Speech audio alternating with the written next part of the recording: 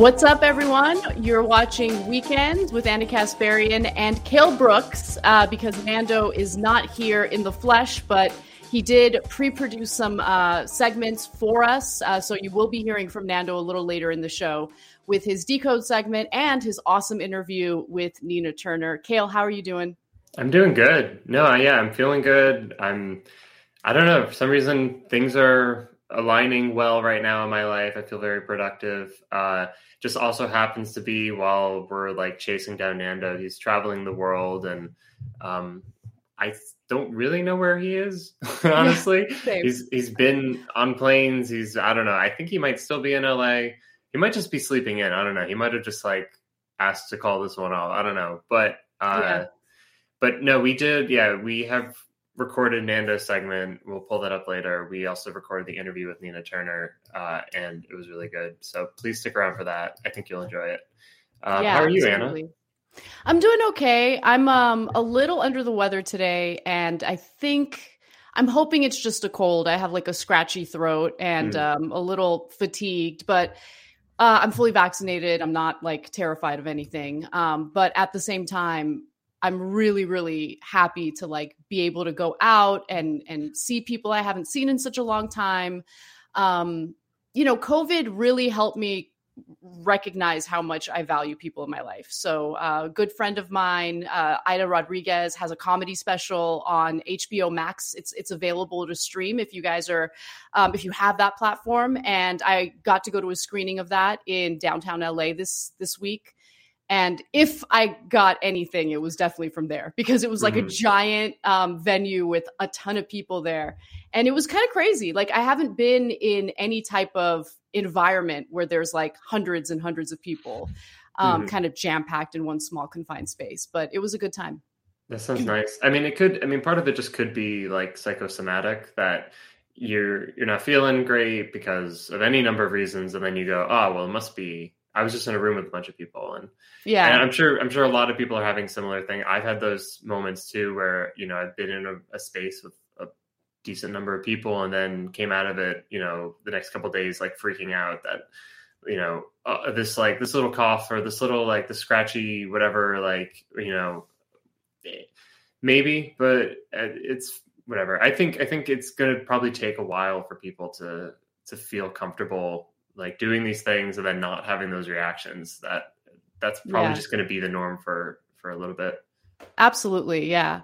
Well, why don't we get started, because we have awesome segments prepared for you guys. And there was a story that I found yesterday regarding Afghanistan and a drone strike that the United States had conducted in Afghanistan, in Kabul specifically.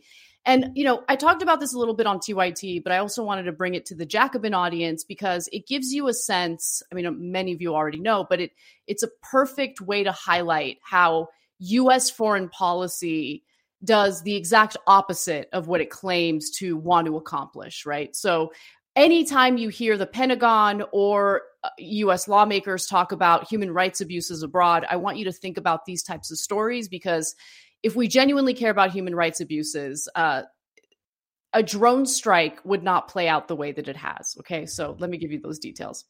So a recent investigation into a drone strike that was conducted in Kabul, Afghanistan, in the final days of the Afghanistan war, indicates that there was actually no misconduct and no negligence, even though the target was misidentified and the drone strike resulted in many civilians dying, including 10 members of one family.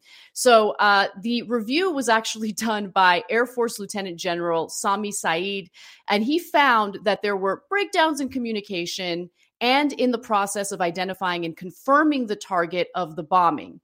But Saeed concluded that the mistaken strike happened despite prudent measures to prevent civilian deaths.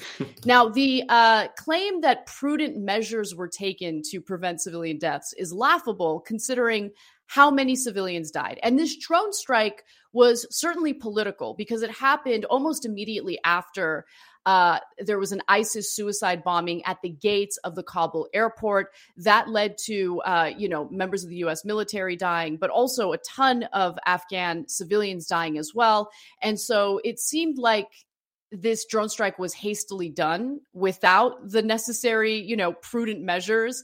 And so Saeed is the Inspector General of the Air Force, and he's considered an independent inspector because of the fact that he's in the Air Force, he's in the military, so it's kind of weird to call it independent, but they claim he's independent because he does not have anything to do with operations in Afghanistan. So already it's just like the sham investigation, and it keeps getting worse. He says this: I found that given the information they had and the analysis that they did, I understand they reached the wrong conclusion, but was it reasonable to conclude what they concluded based on what they had? It was not unreasonable. It just turned out to be incorrect.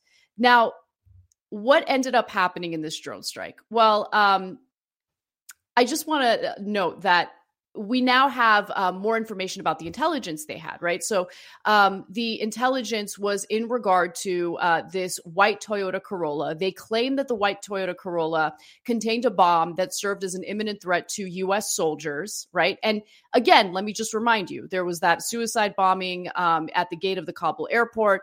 The bombing killed 13 U.S. troops and 169 Afghans at the Kabul airport gate. And then this drone strike was incredibly devastating in retaliation. Saeed was asked, I should say, to investigate the August 29th drone strike on a white Toyota Corolla sedan, which killed Zemarai Ahmadi and 9 family members, including 7 children. Ahmadi, 37, was actually a longtime employee of an American humanitarian organization. And there were reviews of the video just before the drone strike happened, right? Video of the target. And what we're now learning is that video indicated 2 minutes prior to the drone strike that there was a child in the strike zone. So 2 minutes before the drone strike happens, video shows that there's a child in that zone. And they did the drone strike anyway. And so Saeed, who did the investigation, was asked about this, and here's his insanely callous reaction. The physical evidence of a child was apparent at about the 2-minute point. But I'm just telling you, I put eyes on myself. I just didn't have it. I mean, they're doing it for me, but I had to see it for myself. I'm just saying, it is 100% not obvious. You have to be, like, no kidding, looking for it. But when you're looking for it, certainly after the fact, if you ask me, was there evidence of a presence of, yes, there was. So just to be clear, 2 minutes before the launch. Yes. So, Kale, I mean, the child was there. You could see the child in the video, but the thing is, you'd have to look for it. You'd have to look for the child in the strike zone. And even though they took all the prudent measures necessary to avoid civilian deaths, they forgot to look at the video. They'd have to look at it to make sure that there's, no children in the strike zone. Yeah, the amount of layers of just like deception and like rationalization of like the logic of how any of this makes any sense is like so insane. Like it doesn't make any sense, because like the premise is that, well, we have to do this because it's something about security. It's about stopping terrorism. It's about dealing with the Taliban in an appropriate way to show that the U.S. isn't weak or something. It's like the rationalizations are all built on sand, and it's like so much so that it's like it's truly mind-boggling and evil. It's like there's no other way to put this. Like it's truly just such like an evil situation where like the lieutenant general, I mean, like at some level, yes, they're making a decision. At the same time, it's like this is just like the name of the game that everyone in this situation are a part of. That like this is what you do. This is how you rationalize this. This is how you make sense of murder. And like, I don't know. It's just, and of course, like, of course, the way the media is treating all of this, like, has been, it's just the persistent kind of, I don't know if it's resentment or just like the, pushing back on the Biden administration for pulling out of Afghanistan. Right. And so, these things happen not because, of, American militarism, of, our actions in the region, like the fact that we're involved there at all. It's because Biden has pulled out. And so therefore things have to get more chaotic. It's, if the American presence was what it should be, then you wouldn't have these kind of horrible, callous situations. Or, the same thing too. Other reports of there was like some recent special coverage, I forget where, on cable about, the conditions of women in Afghanistan, being sold into, sex slavery, and like they're, reporting on these people, or like having to like sell, it's like families having to sell their daughters. And it's like, the reason why they're doing this obviously is because it's basically, the upshot is the US government and the US military should be back in this region. That all these bad that's things. The only reason why they're doing it. Yeah, exactly. Yeah. Like that's the, that's the solution in the minds of, well, obviously the Pentagon due to moneyed interest, but in terms of the media just serves as stenographers for the Pentagon and the defense contractors that stand to profit from military invasions or any type of, involvement of the United States abroad. And so what the United States did over 20 years was just further destabilize that country and left it in such a terrible position. And so, and then the other thing I wanted to just quickly note is the fact that, anytime you hear US lawmakers try to, generate support for a potential war or hostilities toward a specific country, the line that they typically use has to do with humanitarian rights human rights abuses, and how us getting involved is really a humanitarian issue. But the fact of the matter is, the way that we treat civilians abroad in all of these regions that we're involved in is horrendous. And it proves that the United States does not care about human rights abuses. It certainly doesn't even care about human rights abuses here within our own borders. But when you look at the way that we carry out these airstrikes, these drone strikes with all these civilians dead, and how the Pentagon and the White House refers to those civilians as collateral damage, it just further dehumanizes individuals who are innocent, who did absolutely nothing wrong. And it shows like just how callous our government is in regard to humans, both here and abroad. And so I say that as the hostility toward China increases. You hear the kind of rhetoric that the Biden administration uses toward China, the Trump administration used toward China, and it's not a good sign. That's not to whitewash or to minimize some of the human rights abuses that do take place, right? I think that what's happening to the Uyghur Muslims is horrible, and that's not to be an apologist in any way for that, but to have the United States claim that it's concerned about human rights abuses when we're bombing and killing Muslims in countries like Iraq, Afghanistan, what we're doing in Yemen. It's just the U.S. has no leg to stand on. That's the point I'm trying to make.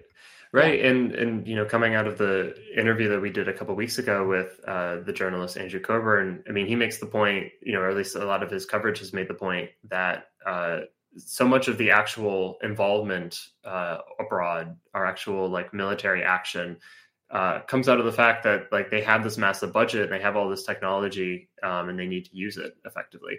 And it's still something, it's kind of still a puzzle to me. And I if you remember the interview, I had asked Andrew about this, and to be honest, I wasn't crazy about his answer, but I also don't think anyone has a good answer right now, which is the question of like, why is it that the military budget just keeps on going up and up and up?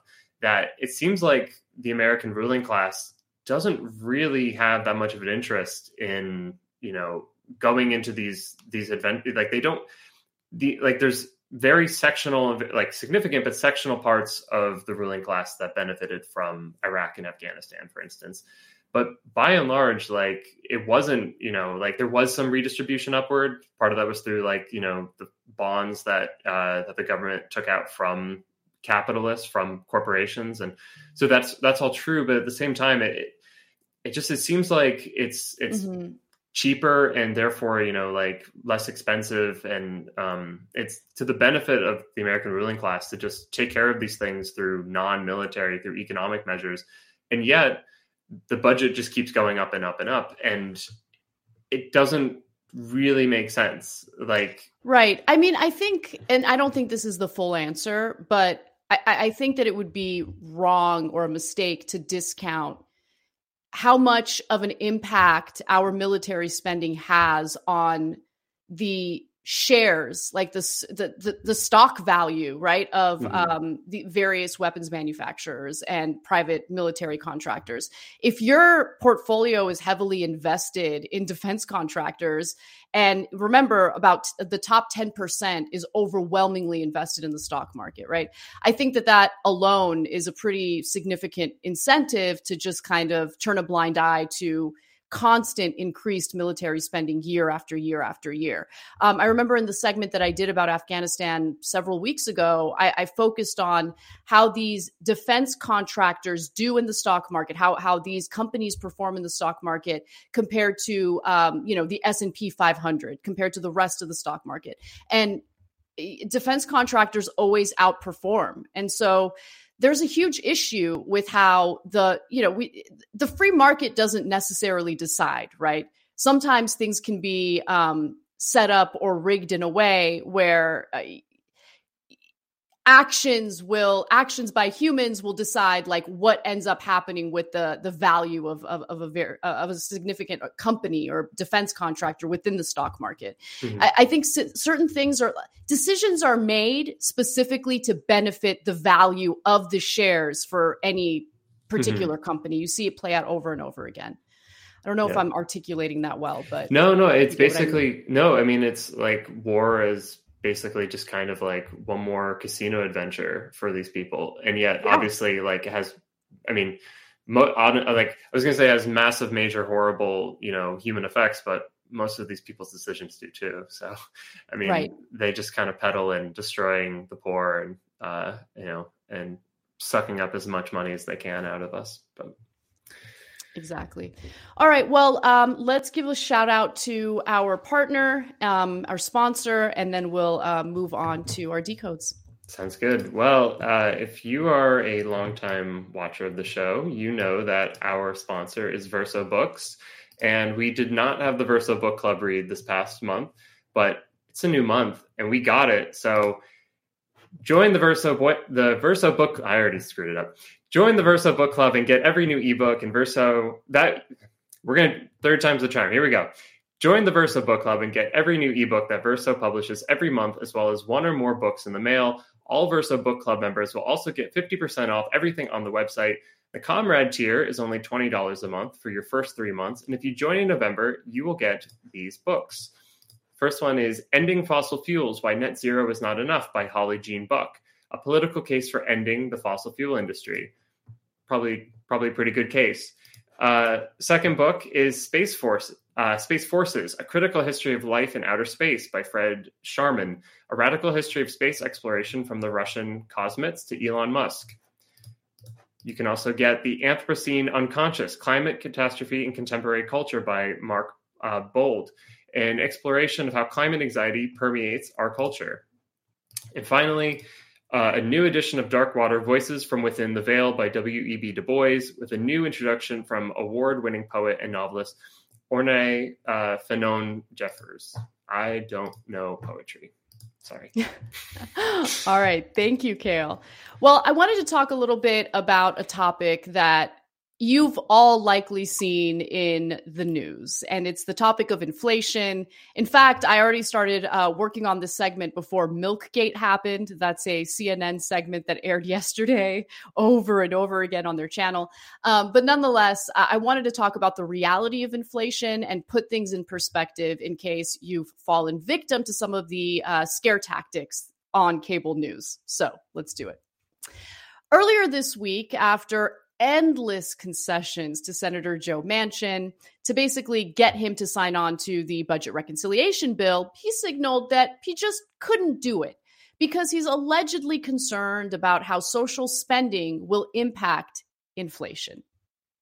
Throughout the last 3 months, I've been straightforward about my concerns that I will not support a reconciliation package that expands social programs and irresponsibly adds to our $29 trillion in national debt that no one seems to really care about or even talk about. Nor will I support a package that risks hurting American families suffering from historic inflation. Historic inflation is a funny way of putting it. And I'm going to get to an excellent piece that was written by Seth Ackerman in Jacobin to kind of help really put things in perspective, give people the important context necessary to understand this moment, especially if you look at, our recent history, fairly recent history with inflation. But what you're hearing from Joe Manchin there is something that's regurgitated over and over and over again in corporate media, especially in cable news. We know that inflation is raging. We hear from so many CEOs, politicians, money managers, pundits. There's no sign of any commodity coming down, just up. Twitter CEO Jack Dorsey bringing up hyperinflation in the last week, saying it's going to change everything, and it's happening. If you're worried about inflation, it's a huge, huge issue. Yeah, I mean, look, I think Paul Tudor Jones, as always, is right about inflation. It's much worse than we thought. Just completed 2 days of board meetings, and literally the topic du jour for each day was inflation. I've been alarmed for a long time, and I'm more alarmed now. Now, as many of you probably already know, the term inflation essentially describes when companies start raising the prices of their goods at the same time as people begin purchasing, at the same time that purchasing power is in decline, meaning that you spend more on whatever thing you're buying, right? So your dollar doesn't get you as far as it previously did. But considering all of the alarmist media that we're seeing right now, how do Americans actually feel about inflation? Do they see it as their top concern? This is where Seth Ackerman comes in with his awesome Jacobin piece, and he really does help to put things in perspective. So if you look at earlier this year, what percentage of Americans felt that inflation is the most important issue? Well, according to Gallup's most important problem page, the share of respondents who felt that high cost of living / inflation was the country's most important problem was as follows: just 1% in July, 2% in August, and then it dipped back down to 1% in September. Doesn't seem like Americans are buying the alarmist narrative. Now, Ackerman finds that there was, in fact, an uptick in concern among Americans during the month of October, which was likely the result of the relentless media coverage coupled with the GOP campaigning on that very issue. So the share of Gallup respondents citing inflation as the country's most important problem in October has jumped to 5%. So if that seems high, have no fear, because historically speaking, it's not that high. To put that number in context, because not too long ago, concerns about inflation were actually far more pronounced. So more people were actually concerned about inflation from April to September of 2008, when the percentage citing inflation as the most important problem averaged about 9%. But even the 2008 numbers failed to capture the disconnect between the current mainstream media coverage of inflation and how concerned Americans really are about it. The last time Americans actually did consider inflation to be the number one problem in the country was in the 1970s. For instance, inflation was the number one concern of Americans for the whole of the year 1973, and then again in 1974. And again in 1975, and every year through 1981. Taking an average of all the Gallup polls over the course of the entire 9-year period, inflation was cited as the number one concern of not 5%, but 44% of respondents, because that was an era where Americans were experiencing hyperinflation in the economy. So that, by the way, hasn't stopped CNN or other news outlets from, basically taking this narrative, this alarmist narrative about inflation today, and really running with it. What does inflation mean for American families? This is the story of the Stotlers Weekly Shop. Good to see you guys. Good to see you. We have 2 biological kids, and then my wife and I have a big heart for adoption, so we adopted a sibling group of 2, then 3, then 1, and then we have a kid living with us right now who's kind of in a foster situation. It feels like money isn't going as far as it used to. No, I mean, CNN could have chosen to talk to an ordinary family. The Stotlers, as wonderful as they are, is not a normal family in today's day and age. They've got a lot of kids. So going to an extreme to make a point about how awful inflation is kind of gives you a sense of what CNN is trying to do here. Now, this is where Milkgate happens, right? So if you've been on Twitter, you probably noticed most of the reaction to this particular CNN report is about milk, because they talk about just how many gallons of milk they buy in any given week in order to feed their family. Let's watch. All right, now we're moving on to dairy, which is right there. We started seeing everything going up. Grocery prices went up. Gallon of milk was $1.99. Now it's $2.79. Well, when you buy 12 gallons a week, times 4 weeks, that's a lot of money. That's what I'm talking about. Thanks, brother. Again, this is what they buy every week. Again, not the typical family. But I do think it's important to do fact checking, even if you're having a discussion with a non-typical family that's complaining about inflation, because she noted some very specific prices there, what she used to pay for milk and what she finds herself paying for milk today. And if you look at the USDA's website on milk prices, you'll find that the reality is a little different. Did Kroger regularly sell milk for $1.99 a gallon? According to the USDA, the average in Dallas was $2.86 back in January, and now it's $3.22, a 15% increase. The nationwide average went from $3.57 to $3.60. It's important to know the actual numbers because they help to put things in perspective.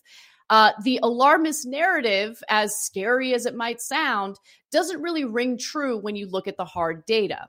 Now, later in the story, it was claimed that the family went from spending $150 to $200 per week on groceries to now $310 per week. And that's an insane level of inflation that should have been fact-checked as well, but they didn't fact-check it. So the indexes for food, shelter, and gasoline were key drivers of inflation growth last month. Of course, those items are key to the basic financial life of normal Americans, thereby stretching their bottom line even thinner. However, let's take a look at how much things have gone up in prices. New vehicles jumped 1.3% over the past month and are now 8.7% higher compared to 12 months prior, while gas prices shot up by 1.2%. Now, here's where CNN should have done its fact check, because grocery prices were 1.2% more expensive in September than in August, continuing an expensive trend. Over the past year, food is 4.6% more expensive. Shelter costs have risen by 3.2% during the same period. I give you those numbers because based on what the matriarch of the Stotler family said in that video, she's experiencing inflation close to like 55 to 100%. But that's not really something that's shown in the data. Inflation for groceries, inflation for food has gone up by about 4.6% specifically. And so when you take a step back and you look at the overall economy, it's actually easy to see that inflation hasn't even hit every single sector of the economy. It's actually limited. So that's good news. Current inflation is confined to a tiny section of the overall economy. But here's the bad news. The sectors hit the hardest do hurt ordinary Americans who are living paycheck to paycheck. So I'm not trying to underestimate the impact that inflation has on some families. But again, it's important to put things in perspective. So when you strip out volatile food and energy prices, so-called core CPI inflation, the picture was somewhat brighter. Prices rose by just 0.2% in September, slightly higher than in August, and climbed by over 4% over the last 12 months. That's still well above the Federal Reserve's 2% target, but not as high as recent months. So it is, by the way, worth taking a look at what's causing inflation, because Joe Manchin and other corporate goons like him would have you believe that inflation is caused by social spending, that giving Americans financial assistance during the pandemic, for instance, is negative to the economy because it drives inflation. But that's not it. If we look at what's causing inflation today, there are some causes that are transitory, and we'll get to those in just a minute. And then there are other causes that we're being told are transitory, but are not. And it has to do with the Federal Reserve's behavior. So let's start with cheap money, and then we'll get to supply chains and labor. So the issue of cheap money is an important one because essentially you have the Federal Reserve pumping money into the financial system. And that action is known as quantitative easing, and it's meant to provide liquidity to banks.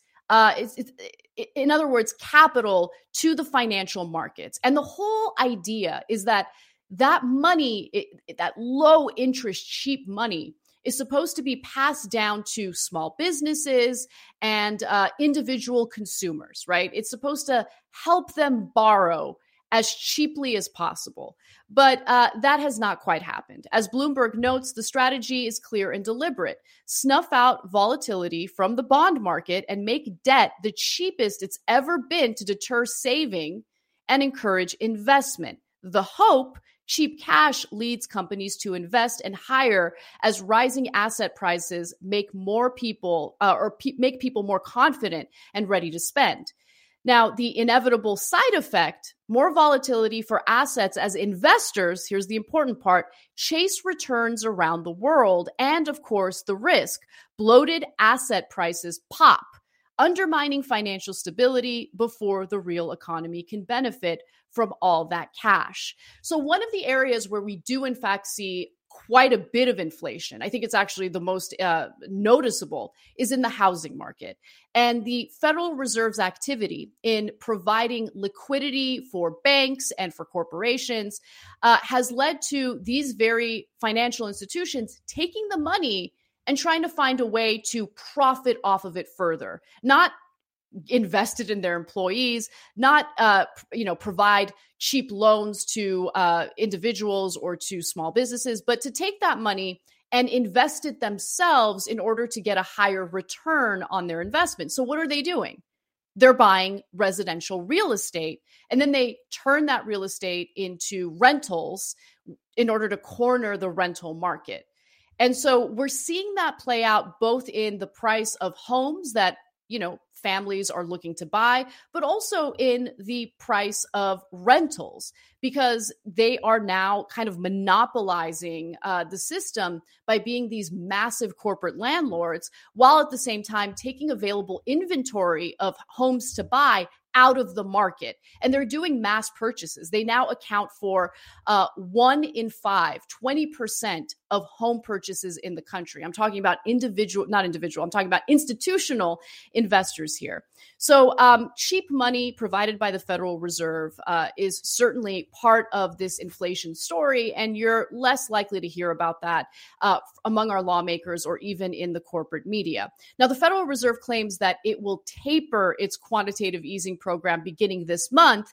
That would also translate to higher interest rates for working Americans. So it's a tricky balance that only gets scarier when you consider the fact that the Fed is a government agency with unelected individuals who have a massive impact on our financial well-being. Well, now let's move on to supply chain issues, because that is also contributing to the inflation that Americans are experiencing today. The coronavirus pandemic really highlighted the vulnerabilities in our global supply chain. That very breakdown in the supply, coupled with an increase of consumer demand, obviously has an impact on prices for some products.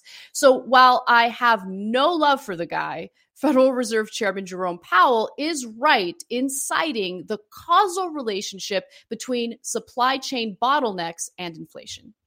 The key factor globally continues to be getting past the pandemic. The Delta variant forced a number of countries to re-implement restrictions, which slowed the recovery and further interrupted global supply chains. Those effects are diminishing now, but as economies reopen, supply bottlenecks are still weighing on production in some industries and boosting prices, contributing to that higher inflation. So as the Delta cases decline, we do expect progress to speed up, although we can't rule out the possibility of another spike this winter. Here in the U.S., it's a very similar story. Very strong demand this year, on track for 5% growth. Like elsewhere, the Delta variant temporarily slowed the economy's progress in the third quarter, keeping people from resuming public activities and in some cases from returning to work. Job growth slowed sharply. Q3 GDP is going to come in lower than we thought. Now, we'll get to labor in just a moment, but before we do, let's focus on what Jerome Powell said about the supply chain. And also keep in mind that there are specific sectors that are impacted with inflation. So we're talking about things that Americans need: food, shelter, cars, transportation to get around from point A to point B. And so while the supply chain or the supply side of the economy is in fact struggling, Americans still need to consume these things, right? These are things that Americans need. And so after a brief dip at the beginning of the pandemic, people have embraced both e-commerce and brick and mortar retail as pandemic restrictions have eased. That's good for an economy blitzed by COVID-19, but it's also created its own set of challenges in the form of a backed up supply chain that wasn't built to weather a pandemic.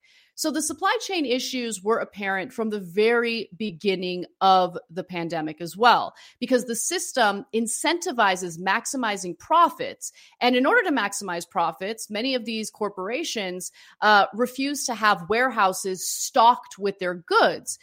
Usually what they do in order to avoid paying storage fees is as soon as you have a transaction, that's when the product will be, essentially either created or made ready for you. So during the pandemic, shuttered or understaffed factories couldn't produce what people needed, and large manufacturers didn't have reserve supplies because they weren't designed to operate that way, meaning goods like toilet paper and hand sanitizer were missing from grocery store shelves. And again, let me just reiterate, to save money, companies avoid storage fees, which means that they do not have inventory of products just laying around in a warehouse somewhere.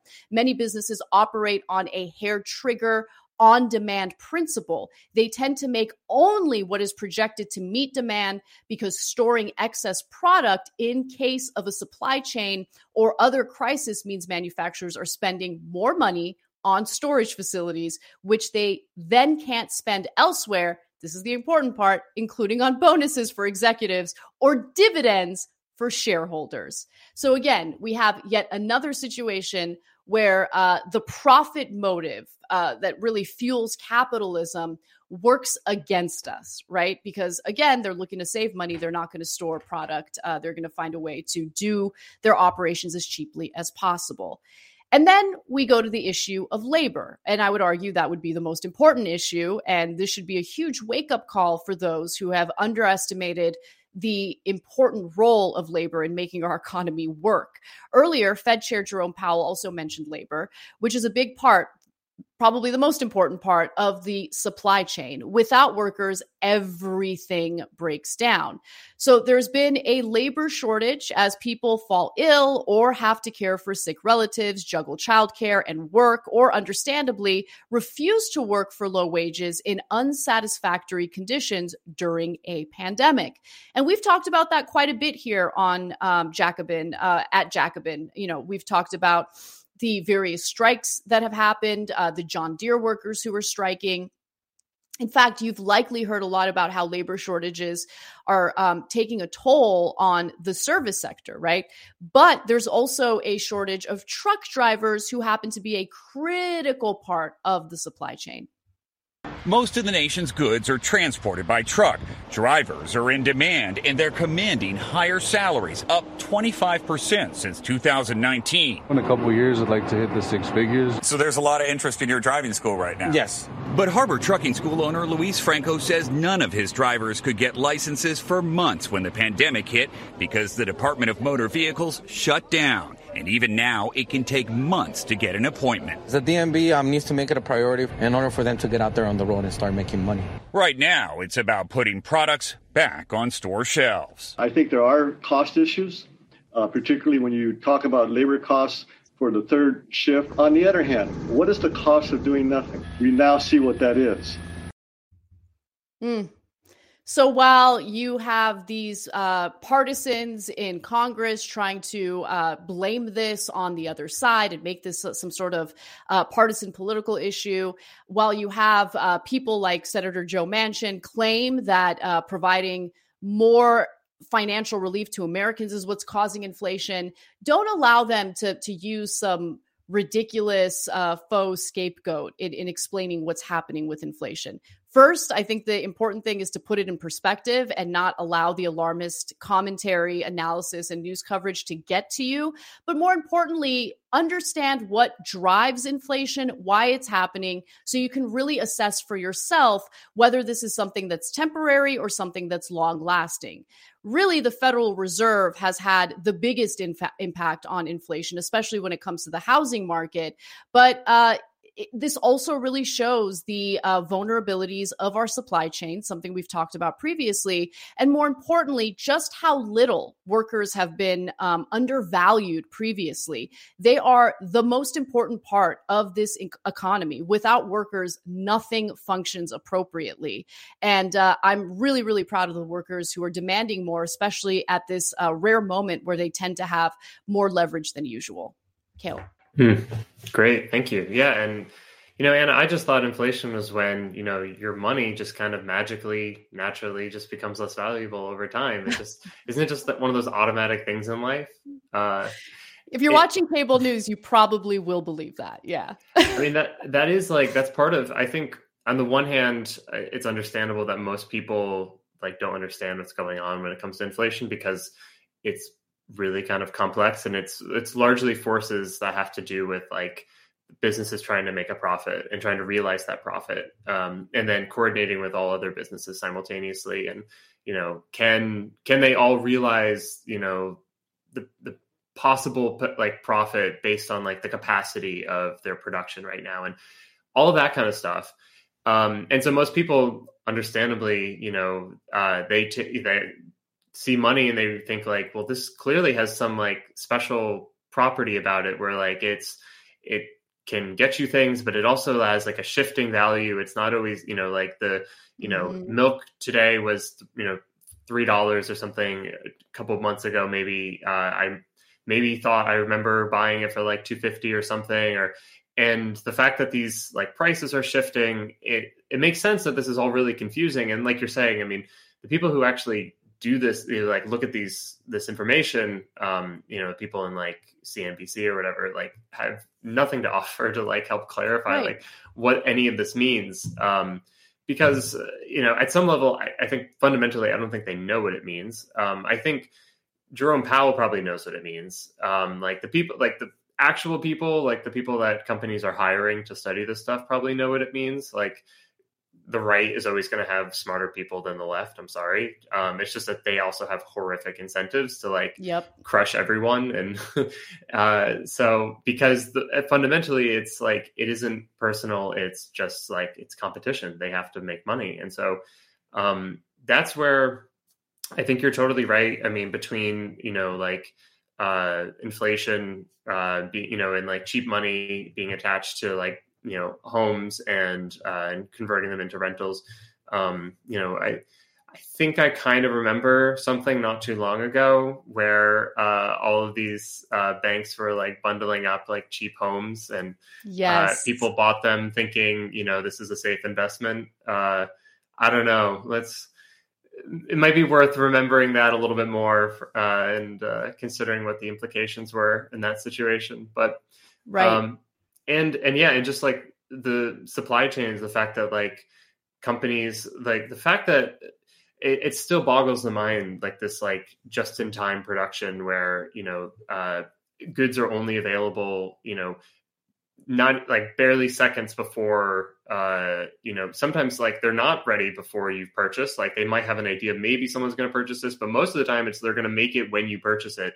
And that is insane. Like that's like a horrific way to run a system when all of a sudden, some exogenous force comes in and kind of throws that out of whack. And now, so the fact that companies are, scared that like, I don't know if I'm going to make a profit anymore because we've built an entire economic model on this like highly precarious situation. And they did it because they had to do it because of competition. Like no one rationally would make this system. It's horrific. And now we all end up suffering the consequences. Totally. Yeah, totally. And, if you find yourself like really impacted, because look, the economic reality for a lot of Americans has not changed during the pandemic or has only gotten worse, right? And I think that those are the people who never get any type of news coverage. And so a little bit of inflation does impact them, especially when you look at the sectors of the economy that have seen an uptick in prices. And so one of the things that I've been trying to be better about, and I think I've actually kind of mastered it, to be honest, is when you're looking for a product and you're noticing that either the prices are astronomical or the shelves are empty, like think about secondhand purchasing, which I've been doing more and more of lately, like Christmas ornaments this year, for instance. I bought them secondhand. Like, why not? Like they're Christmas ornaments.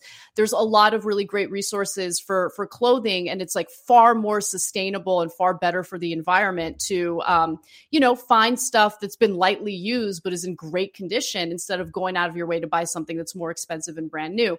Like just like rethink the consumerism that I think we've all been conditioned to engage in from like the moment we were born, and think about how you can, first of all, save yourself money, but also act in a way that's also better for the environment. And that's not to put the onus on individuals to do something about climate change, but it's about like, hey, useful tips to not fall victim to like the constant advertising that tells you like you need to buy the next greatest, brightest, shiniest thing, Right. Yeah, totally. And I know you'll agree with this, that like, obviously fundamentally, we need to raise wages, and we need to like actually have at the national level, like economic policy where, in some ways, like competition isn't always a bad thing. Like you want cheap prices.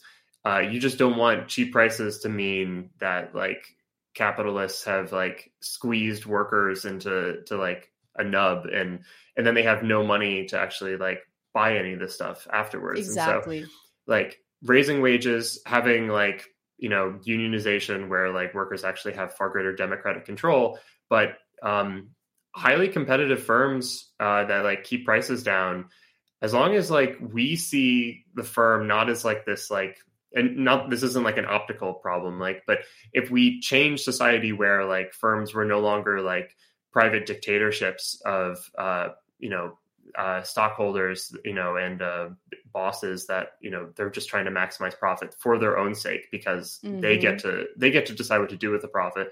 But if we transformed it so that like, we just say, oh, this is just a social institution that produces things that we need and creates growth broadly in the economy.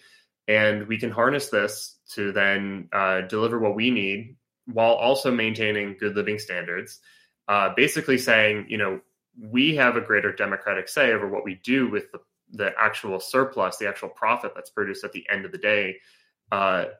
That's Sweden. That's what Sweden was doing. And it's like, that's why, again, when you want to like know why, like, it's like, why is it that they have like the greatest living standards and also like, are not like this horrible poor country, like that it's, they didn't have runaway inflation. They like had highly competitive internet multinational companies. And yet the actual population like has a good life, had a good life, has a good life. It's because of democratic control over the economic process that we got to decide, the workers got to decide what you do with the profit. And you don't just let bosses pocket it. You say you're going to invest in social programs. Yeah, I couldn't agree more with that. And to be honest, I already had agreed with that, but the current situation with the budget reconciliation bill has made it even more pronounced. Like waiting for our lawmakers to ensure that workers' wages are fair. You're going to lose. You need to organize your workplace. I think labor unions it's really the only answer. Yeah. All right. So I know that Nando isn't here, but he did record a Decode segment for you guys.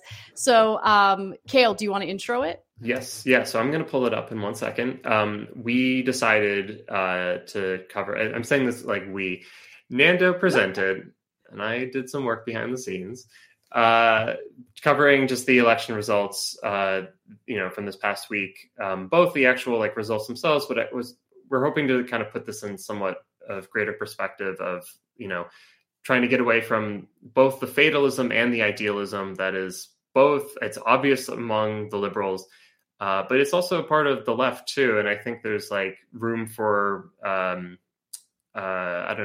constructive feedback maybe, or constructive, like, how do we actually, move forward instead of just, getting stuck in the same rut over and over and over again. So I'm going to pull that up and then we'll be back and then we'll do Nina Turner. So love it. All right.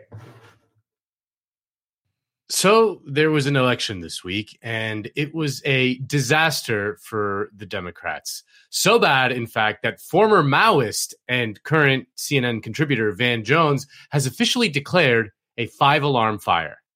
These are our voters. These are voters that came to us in 2018, came to us in 2020, and have abandoned us in droves in 2 states that should be in our column. That's a big deal. That is a 5-alarm fire. Now, a lot has been made about the debate around critical race theory in this election and how it was a deciding factor in Virginia. But the real issue seems to be anger about school closures, which have activated many parents politically. Dana Jackson, whose daughter is now in high school, is an independent. She's voting Republican this year, and she sees others like her. I have some friends that are Democrats who have never voted red in their life. And this time they voted every red box they could find. I mean, they were raising hell about Trump. And they opposed President Trump. But here they are now voting for the Republican candidate. Yeah. Because of schools. Yes, because of schools. Schools have been the great equalizer. During the last year, as the COVID-19 pandemic forced classrooms to go virtual, she helped organize rallies to reopen schools. I think that our children's lives are at stake, literally. Our children were locked out of school last year, and it was detrimental to this area. It was detrimental to all of the states that have lockdowns for children. That debate has flared at school board meetings across the state and country. Now, the COVID-19 pandemic likely cost Trump the election, and it makes sense. COVID sucks, and people blame whomever is in power. But now the Democrats are in charge, and their handling of the pandemic isn't great. Well, they get punished too. But liberals, you may be surprised to find out, are not taking a whole lot of responsibility for their defeat. Nope. They are blaming the voters for being too racist. Some of it was dog whistle racism. 1,000%. It's essentially white identity politics. That works for Republicans. Education, right, which is code for white parents don't like the idea of teaching about race. The real ominous thing is that critical race theory, which isn't real, turned the suburbs 15 points to the Trump insurrection endorsed Republican. The Delta variant of Trumpism. In other words, Youngkin, same disease, but spreads a lot faster and can get a lot more places. Now, this reminds me of Principal Skinner in The Simpsons wondering if he's out of touch. Am I so out of touch? No, it's the children who are wrong. The weird thing is that Youngkin ran as a sensible, moderate Republican in an age when that is increasingly rare, and won pretty handily in a state that Joe Biden won by 10 points just last year. In Jacobin, Paul Heidemann writes, quote, Youngkin ran as a classic country club Republican candidate, While happily accepting Trump's endorsement, he never campaigned with Trump and was careful not to act like the polarizing candidates, remember Todd Akin, who have cost Republicans wins in the past. Instead, he ran a Mitt Romney-style campaign, casting himself as a responsible conservative, beating back liberal overreach. McAuliffe's campaign, however, refused to recognize that Youngkin represented something different from Trumpist clowns like Madison Cawthorn. McAuliffe's campaign focused monomaniacally on associating Youngkin with Trump, placing personality before politics. With Trump largely exiled from the media at the urging of liberal Democrats, efforts to scare Virginia voters by evoking his specter predictably fell flat. There you go. It cost the liberals for kicking Trump off Twitter. Now, the liberal strategy got so crazy in its zeal to paint Youngkin as a Klansman-like racist that the Lincoln Project literally staged a false flag event where they dressed up like tiki-torched white nationalists, evoking Charlottesville. The stunt predictably backfired badly. It confirmed people's suspicions that liberals are smearing everything they don't like as racist. Meanwhile, some exit polling suggested that Youngkin may have even won the Latino vote in the state. And although we'll have to get better precinct data to make sure, the fact that it's even a question shows that simply calling Republicans white supremacists or racists isn't a great strategy. But while it's fun to gloat in liberals' disaster, the fact is that our side saw a crushing defeat on the night as well. India Walton lost her race for mayor of Buffalo after winning the Democratic primary to the incumbent Byron Brown, who was forced to run a write-in campaign. The campaign against India Walton was particularly vicious. The chairman of New York's Democratic Party compared her to David friggin' Duke after several top Democrats in the state refused to endorse her after winning the primary. New York Democrats even teamed up with the state's Republican Party to help Brown get the signatures needed to launch the write-in campaign. Vote blue no matter who. According to Branko Martinich and Jacobin, Brown was also helped by a bipartisan political establishment united against Walton. New York Republicans put up a united front with Brown, with right-wing party members, most of them outside of Buffalo, making up a third of the signatures they helped collect to try to put him on the ballot. Together, they fear-mongered about Walton using a playbook indistinguishable from the red-baiting tactics Republicans have used the last few years to rile their voters up against Democrats. Now, the nature of the attacks on India Walton were particularly disgusting. India Walton grew up very poor. She got pregnant when she was just 14 years old. You can imagine what her life was like as she struggled to make ends meet. In the campaign, thus, she was punished for being poor. In 2003, records show the Erie County Department of Social Services brought a fraud case against Walton because of $410 in public assistance in the form of food stamps that she received in 2002. The government claimed that Walton, quote, received income and or wages that were not budgeted against the needs of the household, which caused overpayments of assistance to defendant. This is not uncommon. So when you receive food stamps or cash assistance, you have to recertify every 6 months. And that's generally when people report their income. I had picked up a second job and I got $295 extra in food stamps that I had to repay. According to Branko Martinich again, Brown successfully turned the election debate to the petty personal mistakes of Walton, a woman who became a working mother as a teen before becoming a nurse. She was charged with $295 worth of food stamp fraud in 2003. She owed $749 in back taxes in 2004. She was stopped for driving with a suspended license. She visited her cousin before he went to jail. She failed to show up for a court summons sent to the wrong address. She wrote a rude Facebook post, and her car was towed just last month over unpaid parking tickets. It worked. A week before Election Day, more than half of the voters said their opinion of Walton had gotten worse since the primary. Now, India Walton's loss was devastating because it seemed like it was a done deal after she won the primary, but also because getting a self-avowed socialist in an executive role in a large American city would have opened up a lot of possibilities. Remember, Bernie Sanders started his career as a mayor, having to oversee things like keeping the streets clean, plowing snow, making sure the services are running efficiently, that proved to the voters that he could marry his radical critiques with competent management. Congresspeople, on the other hand, like AOC and Ilhan Omar, don't have that kind of responsibility. I mean, it sounds harsh, but congresspeople are essentially glorified posters at this point. And while it is true that the ruling class and their puppets in the Democratic Party played all manner of dirty tricks to defeat Walton, the fact is that they were successful. There is no referee in the sky that we can go cry foul to. The reality is they had the power to do it, so they did. And that is a bleak, bleak prospect to accept. But accept it, we must. Because we invest so much time and energy in the big electoral races, the left simply does not have the institutional power to really get across the finish line for those bigger offices. The only thing that will give us the institutional power to challenge the two parties of capital is to build labor power. Organized labor is the only counterweight to capital. Buffalo's labor density is about 20%, which is way higher than the national average, but is still quite low. Had Buffalo's labor density been closer to 50 or 60%, there is no way that Byron Brown could have pulled off a write-in win. Now, we make fun of liberal idealism, which says that voters simply have racist ideas in their heads, and that is that. But sometimes we on the left suffer from idealism as well. Our argument is that if the right candidate runs with the right program and principles, people will see them as a viable alternative for the status quo and vote for that candidate.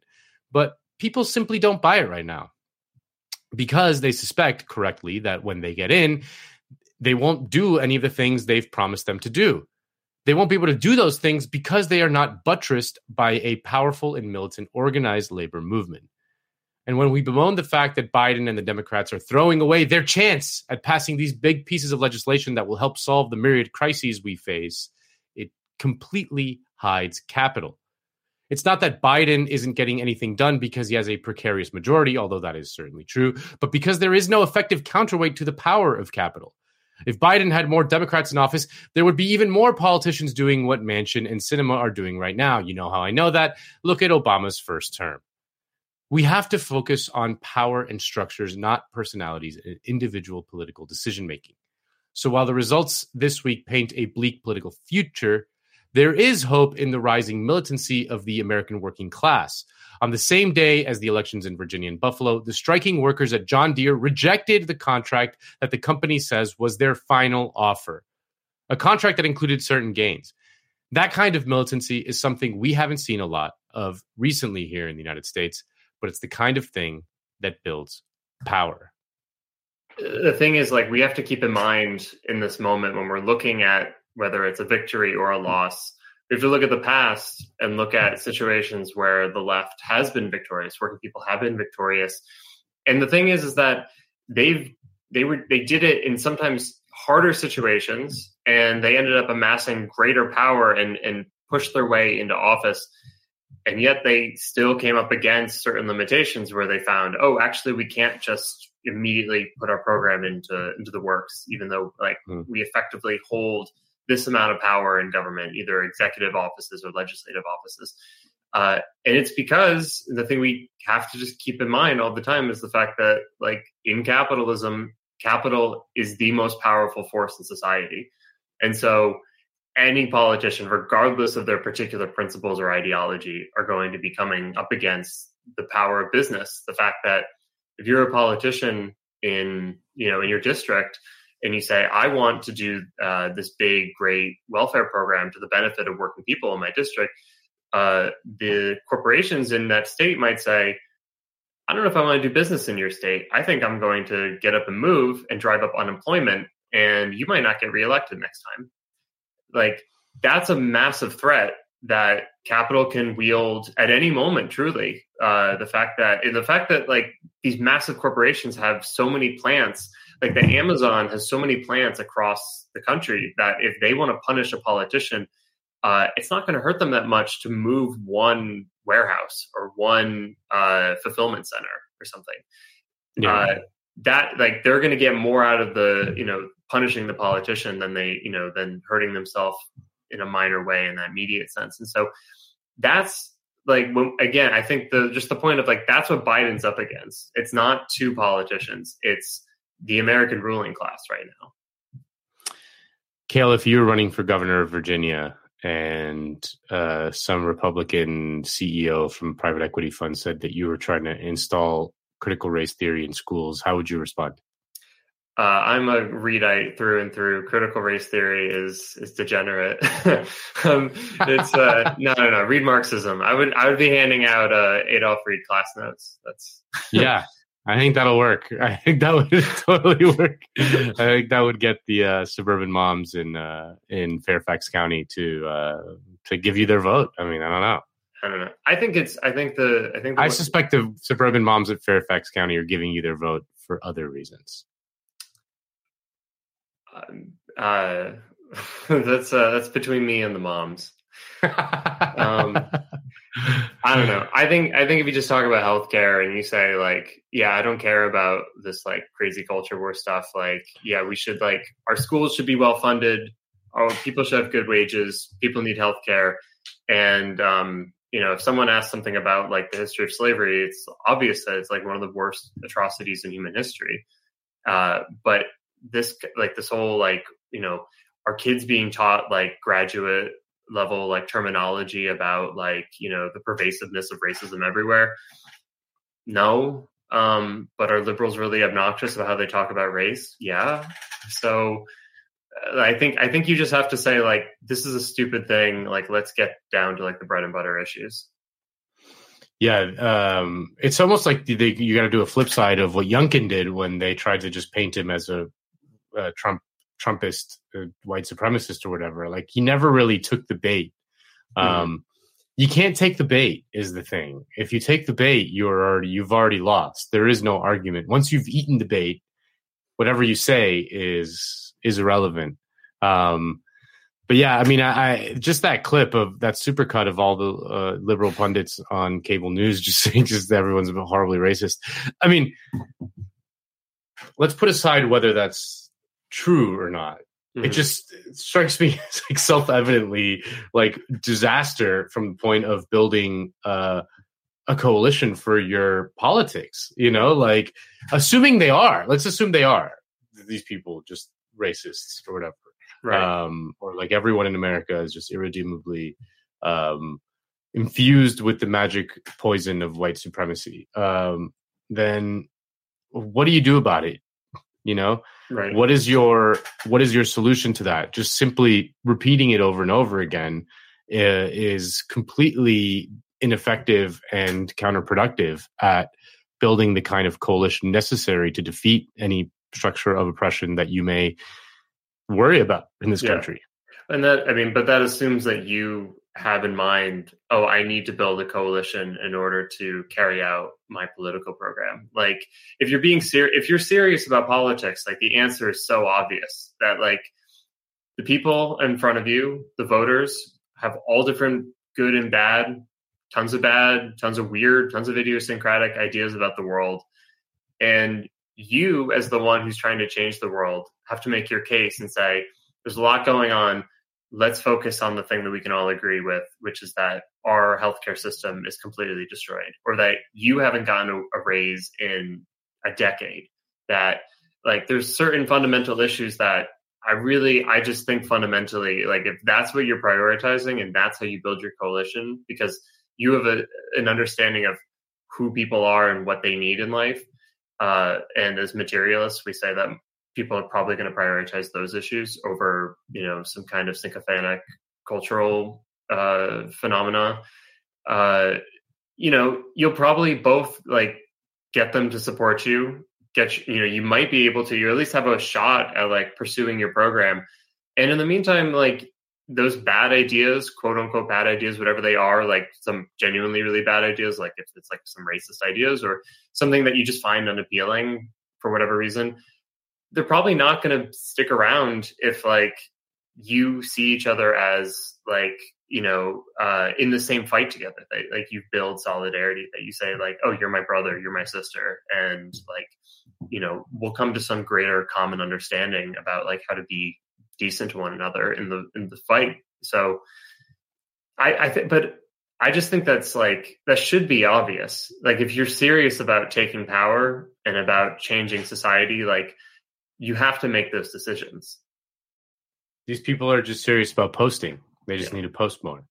And they don't care about taking power. They're fine just yapping on MSNBC. Oh, well, And, those, I mean, the people, the MSN, the CNN people, I mean, that's literally, those are the elites. Those are like multi 6-figure people who, you know, they live extremely nice lives, and then they get to go on TV and be like, were we mean? Were we wrong? Maybe everyone else is wrong. And I'm gonna come back tomorrow and do this job again and just comment on something else. And yeah, that was great. That was a great segment. Man, the India Walton stuff is so infuriating. Yeah. What's particularly infuriating is how much she got punished for being poor versus, you know, Byron Brown's disgusting like history of, you know, harming his own community. Yeah. You know, with his pro-corporate policies and all of that, and corruption. Yeah. It's just the way the system works. But I think that the solution is the right one. And I'm really glad that he chose to do his segment on that, you know, just to, like you said, to put things in perspective. And look, I despise the Republican Party, but I hate the Democrats. Like, it's just, they're so awful. Yeah. And the thing is that, like, I think a lot of people feel that way, and yet it's still really difficult to actually overcome, like, to provide an alternative to the Democrats. We either internally, saying, you know, I'm going to take you out in the primary and then basically like occupy your seat as like a progressive, as like a socialist, or however you are campaigning as a pro-worker candidate, or as some other like third party situation. You know, it's really difficult to, even like in or out of the party, it's difficult to get people to say, I'm going to go along with this alternative, not because like they're dopes, not because they like don't need healthcare or wages or something. I think part of it is the fact that I think we have to make ourselves appear more serious, that we have to, like, you know, demonstrate, you know, a greater kind of political competency about like the problems and about like how to actually address them and govern.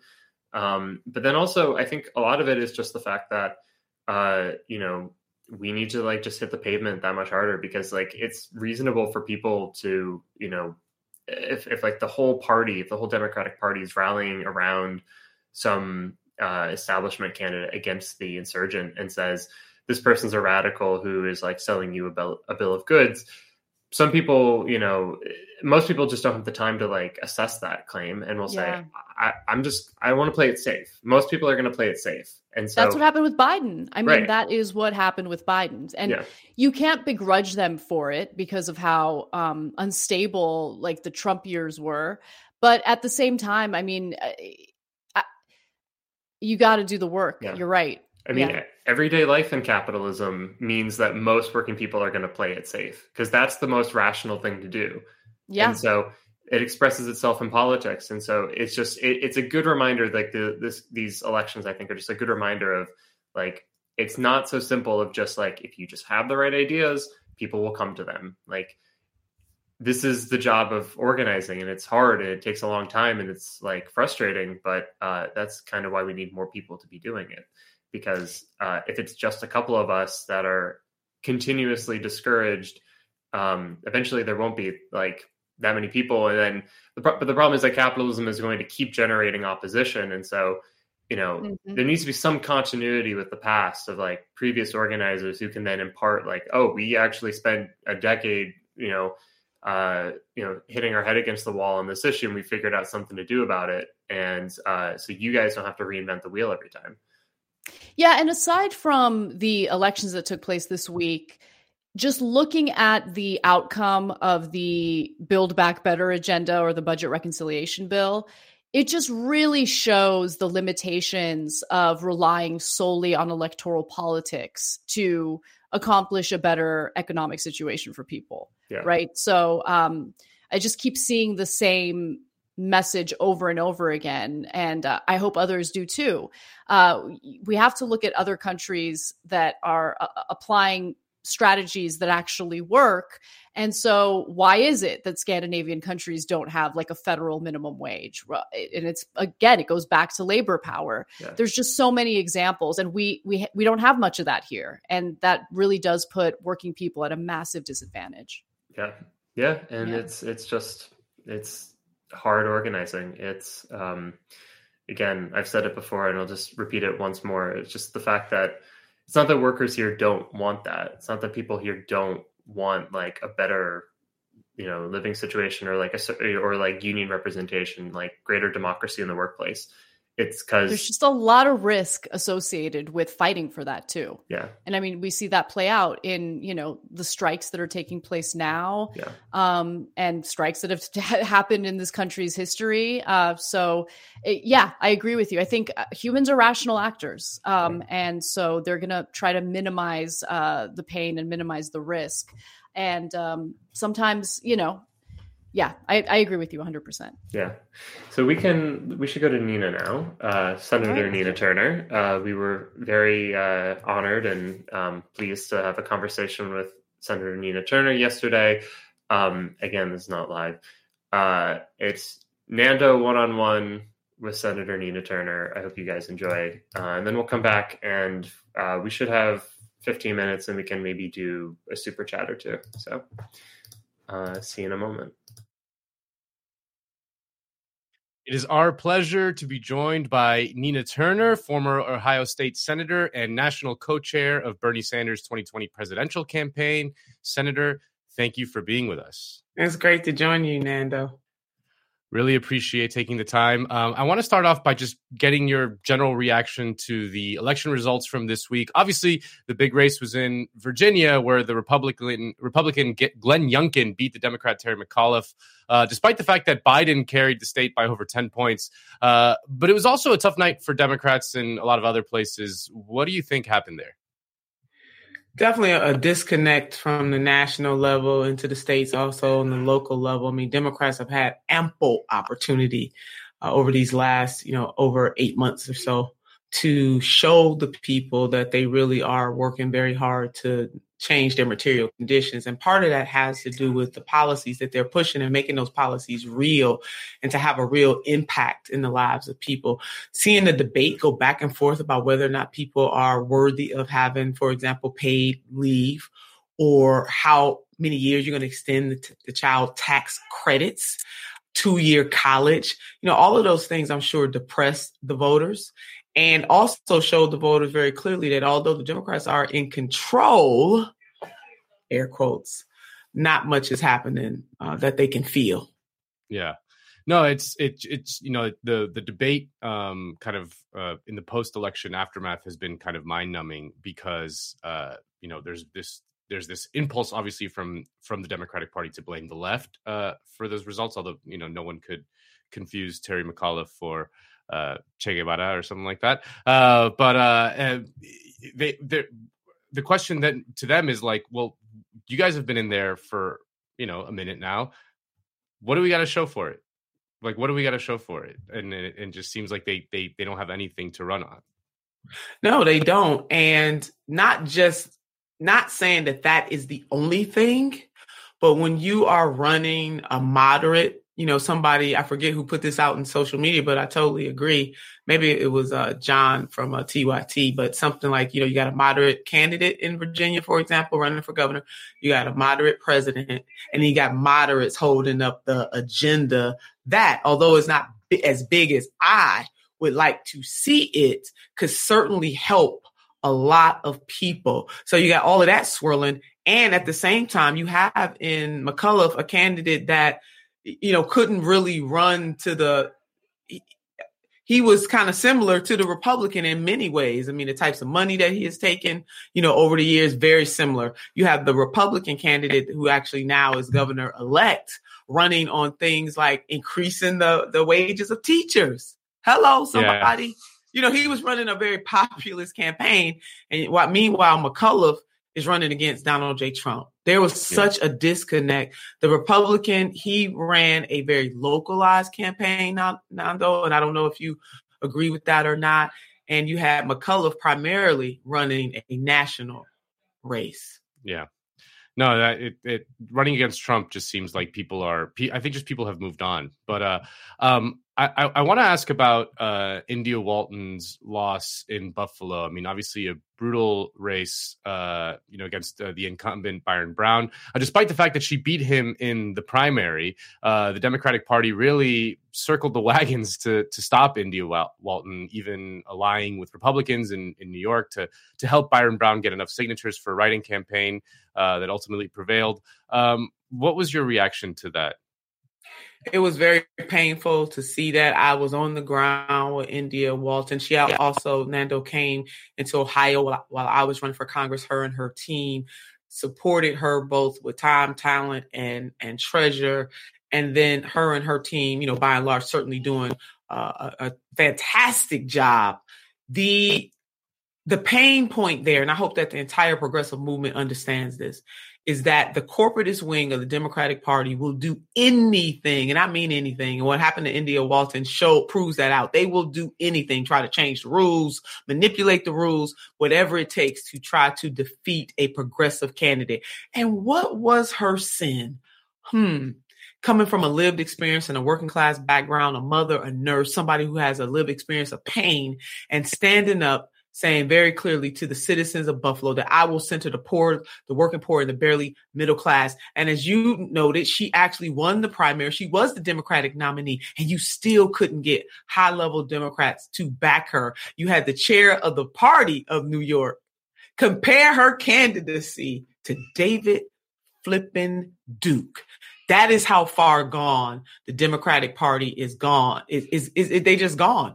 And so progressives have to understand that even though our policies that we're running on will be life-changing, when it comes to doing this combat with the corporatist Dems, we got to fight them and fight them hard because they come at us with all they got. I often say, and this is, I'm saying this in a symbolic way, I don't mean it physically, but I do believe that they would go after their own mama to stop progressives from winning. Really, I do. I mean, this is how bad it's gotten. And you saw some of the same traits in my race, too. The difference, India was the nominee. She made it through the primary. Not just made it, she won the primary. But Republicans got together with corporatist Dems to defeat her. Nevertheless, as you just laid out with a write-in, which is rare. And in my case, my number one opponent got help from Republicans as well. The owner of the Patriots, donated money, all kinds. Republicans even crossed over in a Democratic primary in my special election to support my number one candidate. My number one opposition. So again, corporatist Dems will do anything, even go after their own mama to defeat progressives. Yeah, I mean, obviously that begs the question, right, about what is the left or the progressive wing or whatever's relationship to the Democratic Party, what it should be. We've seen how they, like you said, they go after their own mama. We saw how furiously they rallied to stop Bernie Sanders in 2020. I mean, I don't have to tell you. And 2016. And 2016. And you see the kid gloves with which they treat, people like Manchin and Sinema when they're holding up their own agenda. And they get invited to the White House. They act out and they get invited to the White House. Progressives just demand humanity take place in the United States of America and form a policy. And all of a sudden we're troublemakers. Right. So it begs the question of what is our relationship to the Democratic Party, what it should be. It does feel like we're in a double bind. Obviously, we can't become Republicans. I mean, that's out of the question. The third party option seems very difficult in the history of American politics. It's just requires kind of momentous changes in the social fabric to for a party to emerge, and it's hard to imagine a party like the Democrats just completely collapsing. So that's what do we do? I don't know the answer, but what do we do? I'm not sure we have a relationship, and we got to come to grips with that. In other words, the progressives love the Democratic Party, but the Democratic Party don't love us. And what do you do when the other partner doesn't love you? That becomes the question for our movement. And when I say love the Democratic Party, I mean that progressives fully understand many are committed, not all, because there's certainly some progressives who saying, you know what, they don't love us and let's go. Why we're going to live be in a home that doesn't love us? The home ain't happy. And then there are others who say, this is our party too. You know, there's a song, I forget what group, but the words, I will not sing it. That is not my skill set, but it's my party and I can cry if I want to. I don't know the name of the group, but that song is, very familiar in popular culture. I think that some progressives feel the same way and is the reason why so many stay and fight within the Democratic Party.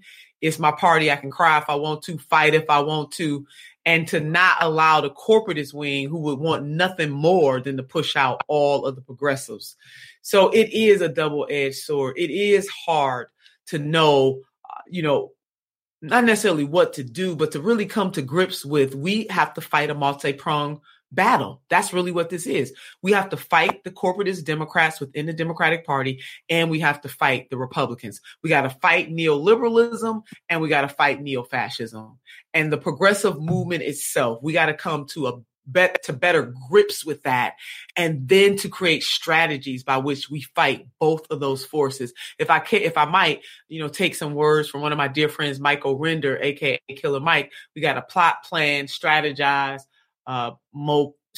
organize, and mobilize. And that's what it's going to take. And it's going to be painful. And so we just got to come to grips with that. They don't love us. Matter of fact, it ain't even that they don't love us. They hate us. They hate us. They hate us.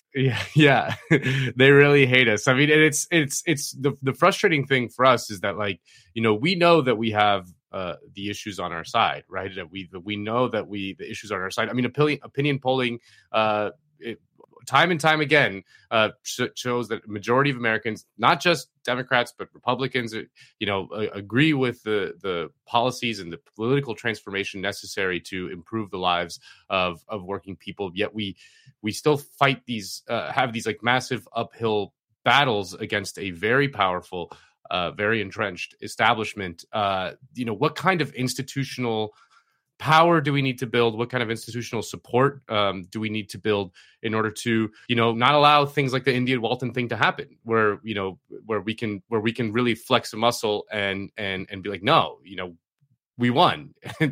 Shut up. Yeah. I mean, publications like Jacobin, you got Common Dreams, you have Daily Post. I mean, so many networks like TYT and others of the progressives that have their own podcasts and all of that kind of thing. I would love to see progressive organizations and progressive institutions come together and let's do what Killer Mike recommended: plot, plan, strategize, organize, and then mobilize within the movement itself. And so what I mean by that, there'll be many progressive candidates running, and we should encourage as many progressives to run as we can. And then there'll be some races, Nando, that we look at and we say, you know what? As a concerted effort, we should get involved in that race.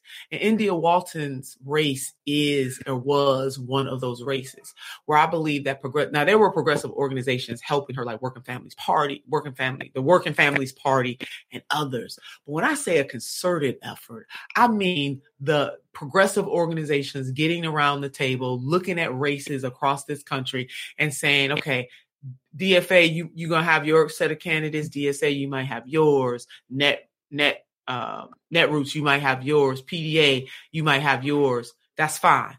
But these 5 races right here, we coming in hot, meaning we are going to marshal all of our resources to help these 5 candidates come hell or high water. So that's one. The other is to be in constant communication with the movement, because the movement is becoming discouraged.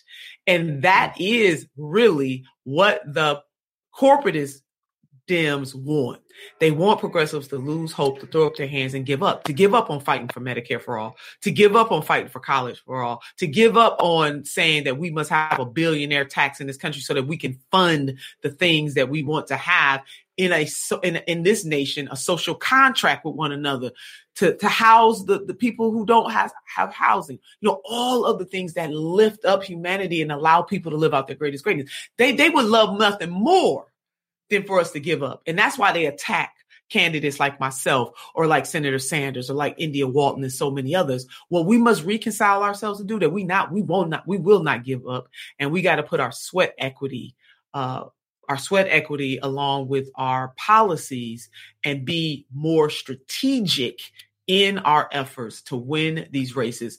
Because as Dr. Martin Luther King Jr. once said, we need love and power. Love and power go together. We already got the love in terms of the policies that we push. And Nando, as you highlighted very clearly, most of the American people are with us. We're not on the fringes. The other side, they're on the fringes. They're out of touch. But we must win races so that people like an India Walton is an executive, is a mayor, and then we'll have the power to act on the policies that we are pushing. Yeah, and in my bleakest moments, and politics these days has felt a little bleak. The one encouraging kind of green offshoot I've been seeing is the kind of very slight but significant and impossible to ignore uptick in labor militancy in recent months. And the Jacobin Party line is that there is no left, there is no progress, there is no progressive change without labor power. And we're seeing an uptick in labor militancy, but how do we on the left, the political institutions on the left, the media institutions on the left, capitalize on that, link up with that activity? Because it does feel like there is a slight disconnect, or at least it's not coming from the same place, although it's coming from the same kind of issues and things like that. But that the linkages could be stronger, and the politics could translate from that labor militancy. I don't know. What do you think about that? I mean, that's where we have to make a concerted effort, be very deliberative about this, is to get together and plot our plan. I mean, that's it. It is just as simple as that. Now, getting it done is not simple, but how we get to it is simple. We have got to come together as organizations and institutions and declare. Nando, we're going to have a little, we got a little visitor. We're going to get a viral moment out of this. Yeah, we're going to get a viral moment going. Yeah. That's what's on. Oh, hey. Nando. What up? Say hello, Nando. What's your name? Say hello. Mama. You say hello. Say hello, Nando. What up? You seen it here, Jacobin. Yeah. There you go. This is the star of the show right here. Hell this is the real boss. How do we reconnect the left political movement that we're seeing to the labor movement after decades of that being uncoupled? Yeah, I mean, we have to deliberately say that we are going to come together as organizations and institutions and plot, plan, strategize, organize, and mobilize, as Michael has laid out there for us. And there's nothing really new under the sun. We have generations before us who have done the same thing. I think about Asa Philip Randolph.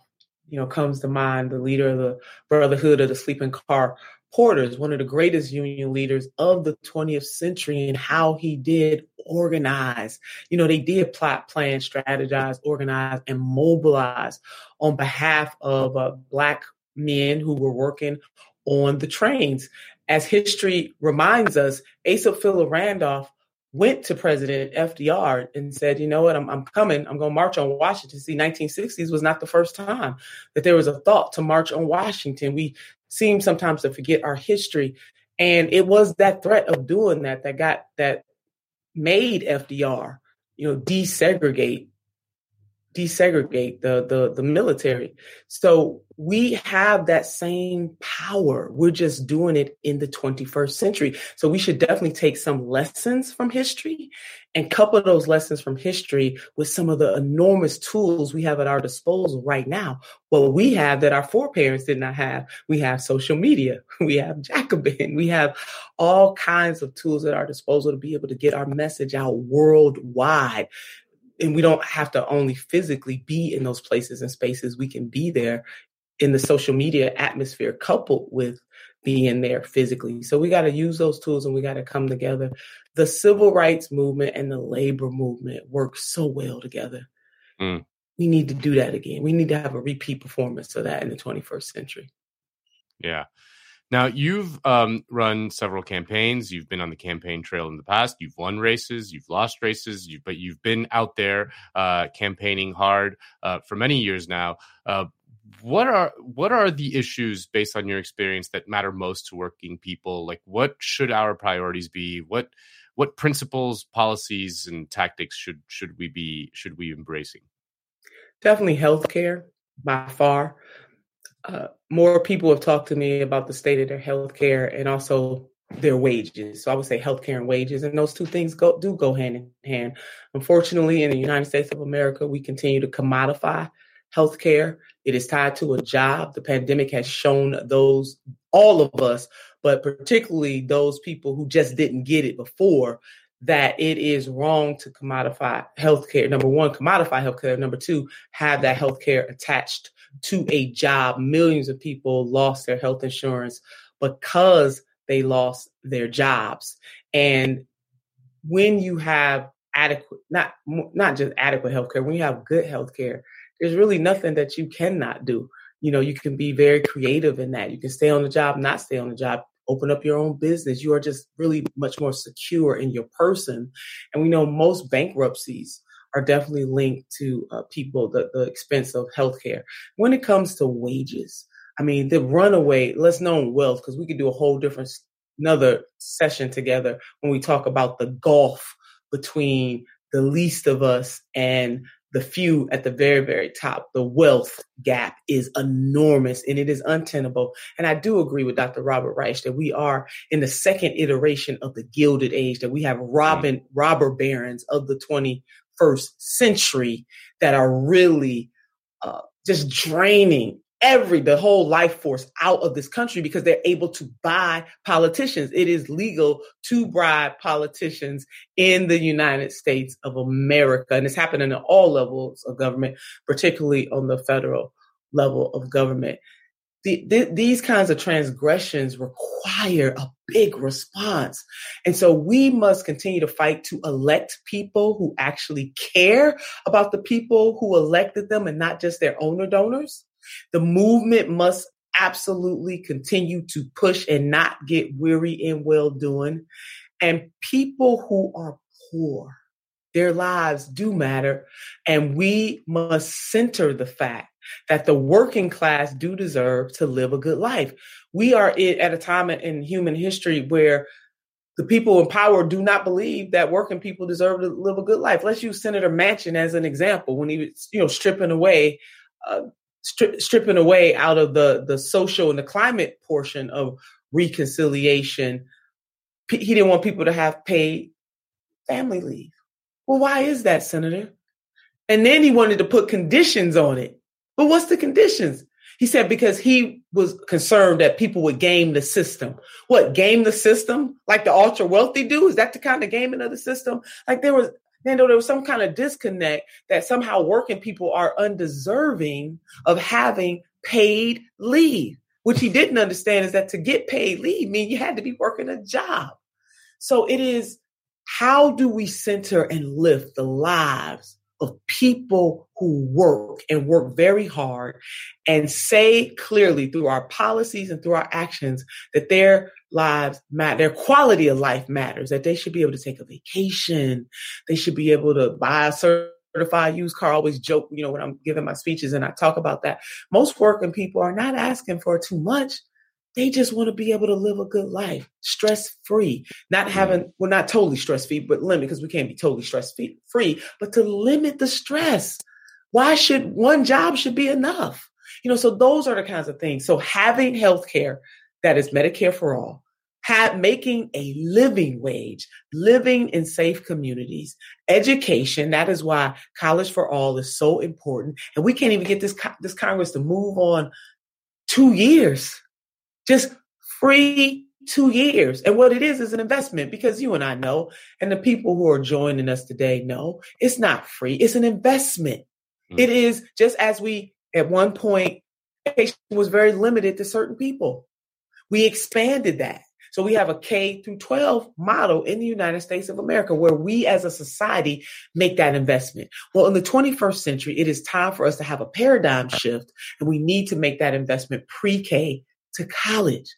So the things that we are asking for and that the movement is asking for and fighting for is not too much. People are drowning. People are overwhelmed. People people just can't make ends meet every single day, and they're working. The working poor. That's why we call it the working poor. That means that people are working. They're working so hard, but they can't make ends meet. So it's not okay any longer to put that burden on the individual. It never was. We see very clearly that it's not about individuals. It is about a system that is rigged for the few against the many. One of the things that when I talk to people, I get the sense of is that politics is everywhere these days. Like there's a huge pressure to be politically active and engaged, huge social pressure to be, to think about politics, to consume political media and things like that, to know who the people are who are in politics. And that there's this huge social pressure and people do genuinely have an earnest kind of desire to participate and to do something and to make a difference. Last year in 2020, we saw some of the biggest uprisings we've seen in American history. There was an election that was dubbed, as they all are, the most important consequential election of our time. And then, like you just said, we can't even get 4 weeks of paid family leave, which is just the crumbiest of the crumbs that you can expect in any sort of system. So there's this feeling that all this energy just smashes up against a dam and just withers away because there's just the system is so intractable. So how do you tell people to, first of all, not give up hope, not turn on each other, but also like channel their democratic energy into something that they can feel has some sort of tangible effects? Yeah, that we have to get together a lot more often. I was really, by way of example, and you may remember this, it was in 2016, right after the primary, where the National Nurses United, it was led by Roseanne DeMauro at the time, but those nurses organized the People's Summit. Mm-hmm.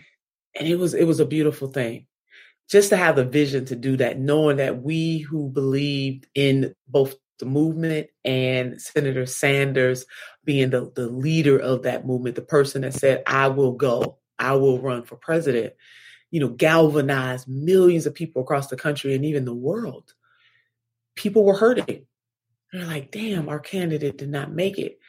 And for the National Nurses United to have that vision that they wanted to bring the people together was a beautiful thing. So from time to time, we got to have a family meeting and have that family meeting to reassess, to celebrate, and even to mourn, to plot, to plan, to strategize, to organize, and to mobilize. That's what we must do. So we got to lift each other and keep each other motivated. That's wonderful. Now, even in the fight, though, because we're going to have valley moments and we will have mountaintop moments. We'll have moments where we question our sanity in the work that we're doing and moments where we say, yes, this is why we are doing it. We cannot have a circular firing squad, even on the progressive level. Everybody doesn't agree 100% with each other, and that's okay, too. And we have to be able to say that's okay without questioning the integrity of somebody, unless they have shown you very clearly that they've gone to the dark side. Why would you do that just because you don't agree? There's a saying that goes like this: if two people always agree, one is not needed. And we have to mature and become more disciplined in this movement because we can't afford to fight each other because we got to fight the neoliberals and the neo-fascists and we're going to fight each other. That's a losing battle. Yeah. Well, I'm going to turn into Chuck Todd for a second and ask what's next for Senator Nina Turner? What's next? Let's break some news. Let's make some news. Well, I tell you what, I will come back to make news. What is absolutely next for me, I know 100%, is that I am going to continue to use my cachet as a thought leader to push and to prod and to be side by side with that. I am a hell-raising humanitarian. I'm going to keep raising a whole lot of hell, whether I run again or not. I think I hear within that question is kind of, are you running again? And I am not sure what I am going to do in that regard.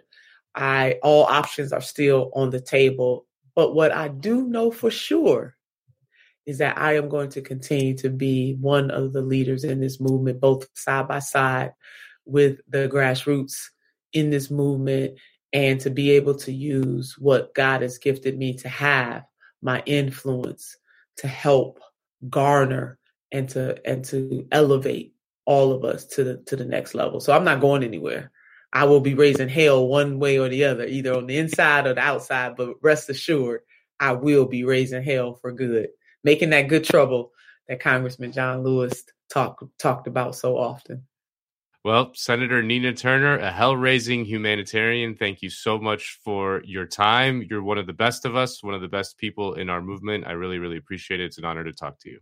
Thank you, Nando, and back at you. And I really appreciate Jacobin and all that you do to elevate the struggle here in this country and also the solidarity abroad. It was because of Jacobin. I want the people who are joining us to know that I just got back from the UK.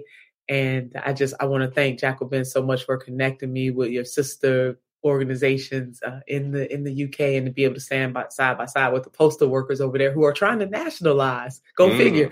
They're trying to nationalize their postal service, and we got Republicans over here. They're trying to trying to privatize our postal service. But it was indeed an absolute honor, and I look forward to continuing to be in partnership and allyship with Jacobin. Absolutely. Thank you so much. Thank you. Woo, woo, woo. That was great. She rules. Yeah, she does. She's awesome. What stood out to me in that interview, well, all of it was great, but just the relationship of progressives to the Democratic Party. And I think she's absolutely right. Like, the corporate wing of the Democratic Party will fight their own mom. Like, anything that it takes, even if it means allying with the right wing. And when you look at what happened to India Walton, and then you think about the type of rhetoric the corporate wing of the Democratic Party used against Bernie Sanders for being a registered independent, who caucuses with the Democrats, of course, it just gives you a sense of how disingenuous they are in pretty much all of their arguments against a progressive candidate or against the progressive movement. Yeah, no, you can't take these people seriously at face value. Like, of course they're going to say something that is contradictory, or they're a politician. They're trying to like get as many people to not hate them in any given moment so that they can try to win re-election or something.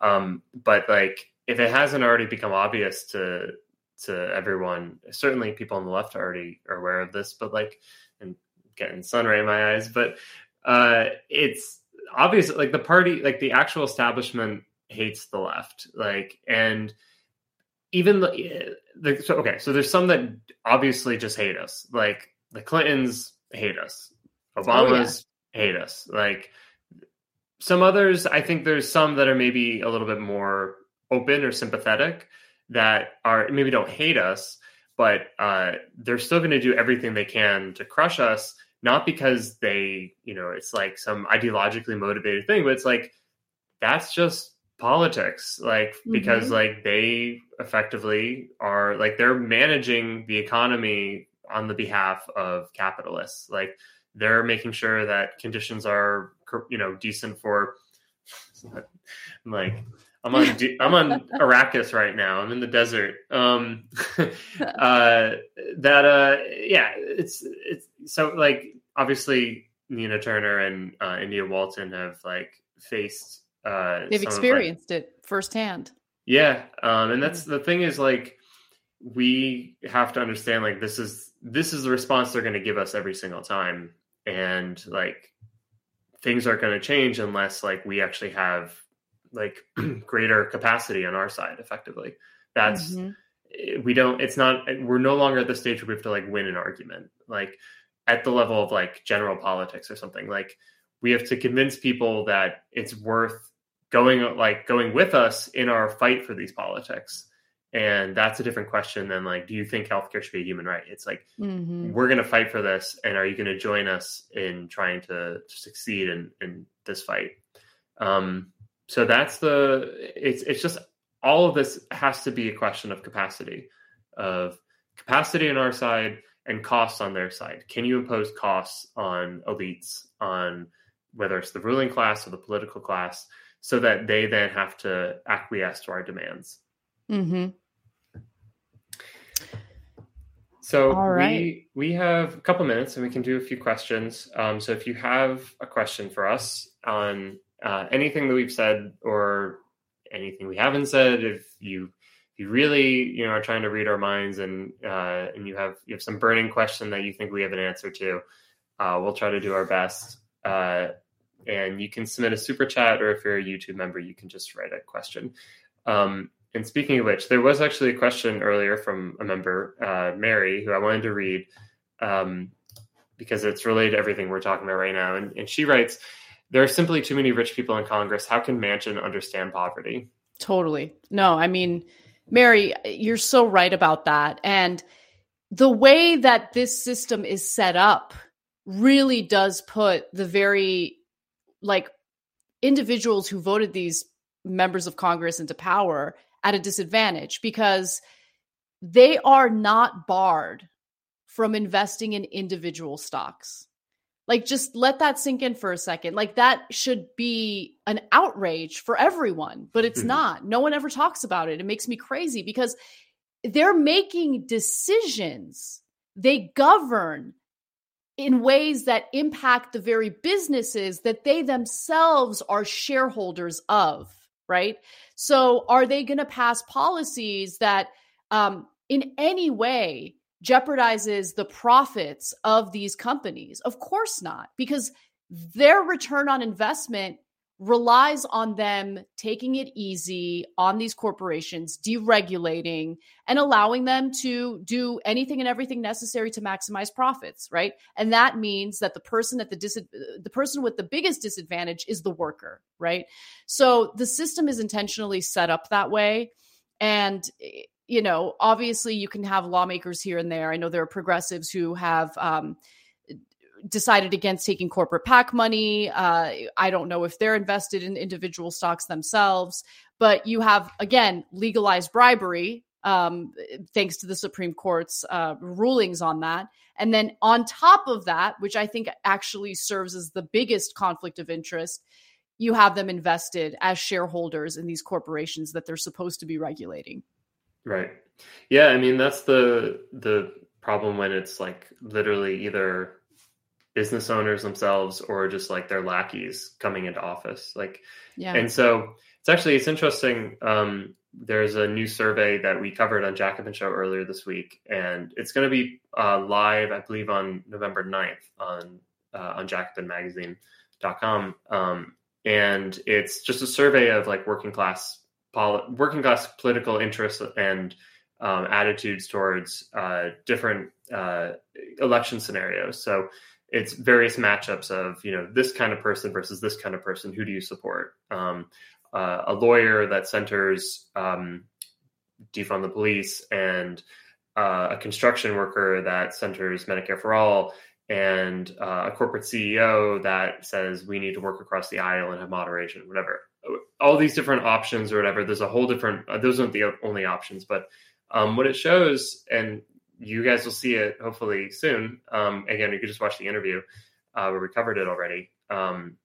What it shows is that actually working class people want working class people in office. That maybe that seems obvious, but it actually is electorally beneficial to run working class people as opposed to, the corporate lawyer or, the business owner, that actually matters to people. And I think that's good news on the one hand that we actually, on one of that first layer of kind of government bias towards business is just the fact that it's literally the same people. You start by scrubbing that, people are in favor of that and they want working people in office. The problem obviously is that you have to get them elected, and it's really challenging, as India Walton just demonstrated, what it's like when you have a working class nurse run for even mayor of a small deindustrialized city up in upstate New York. It's tough. It's just because politics is a game of resources. Either if you have resources, you have more money on your side, probably going to win. It's unusual when the side that doesn't have the most resources loses. So, I think that's, and then if we can actually get working class people elected, then we can take on some of the even stickier issues of the fact that, again, there's a long history of working class people actually getting elected into government in this country and around the world. And there still is a bias towards business, and like trying to understand like how do we mitigate that? And truly it's only going to come through like working class movements, mass action, mass politics. So the labor movement and kind of accompanying movements are sort of kind of orbiting around the labor movement. So long way to say yes. Yeah. This was another interesting question, actually. Warren is asking us, what do the hosts think about leftist org messaging around the Biden Build Back Better legislation? On the one hand, if it passes, should we celebrate what has been won? Or on the other hand, should we lament that it's just a drop in the bucket, that it doesn't, or does this even not matter? I guess that's kind of the end of the question. Well, for me, my perception of where that bill stands today, and assuming that it passes, it is dominated by business interests, corporate interests, because the one provision in that bill that actually would have an impact, a positive impact on Americans' lives, is the universal pre-K.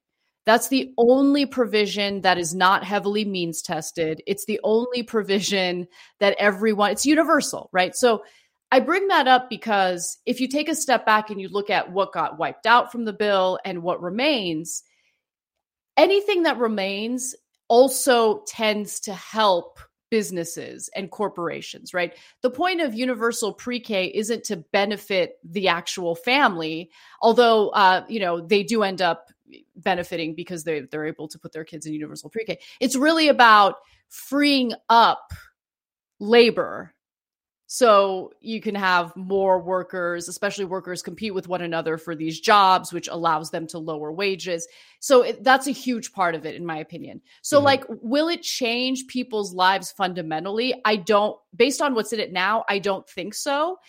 Are there some good provisions in it? Sure. I think the best one, again, is universal pre-K, only because it also benefits corporations.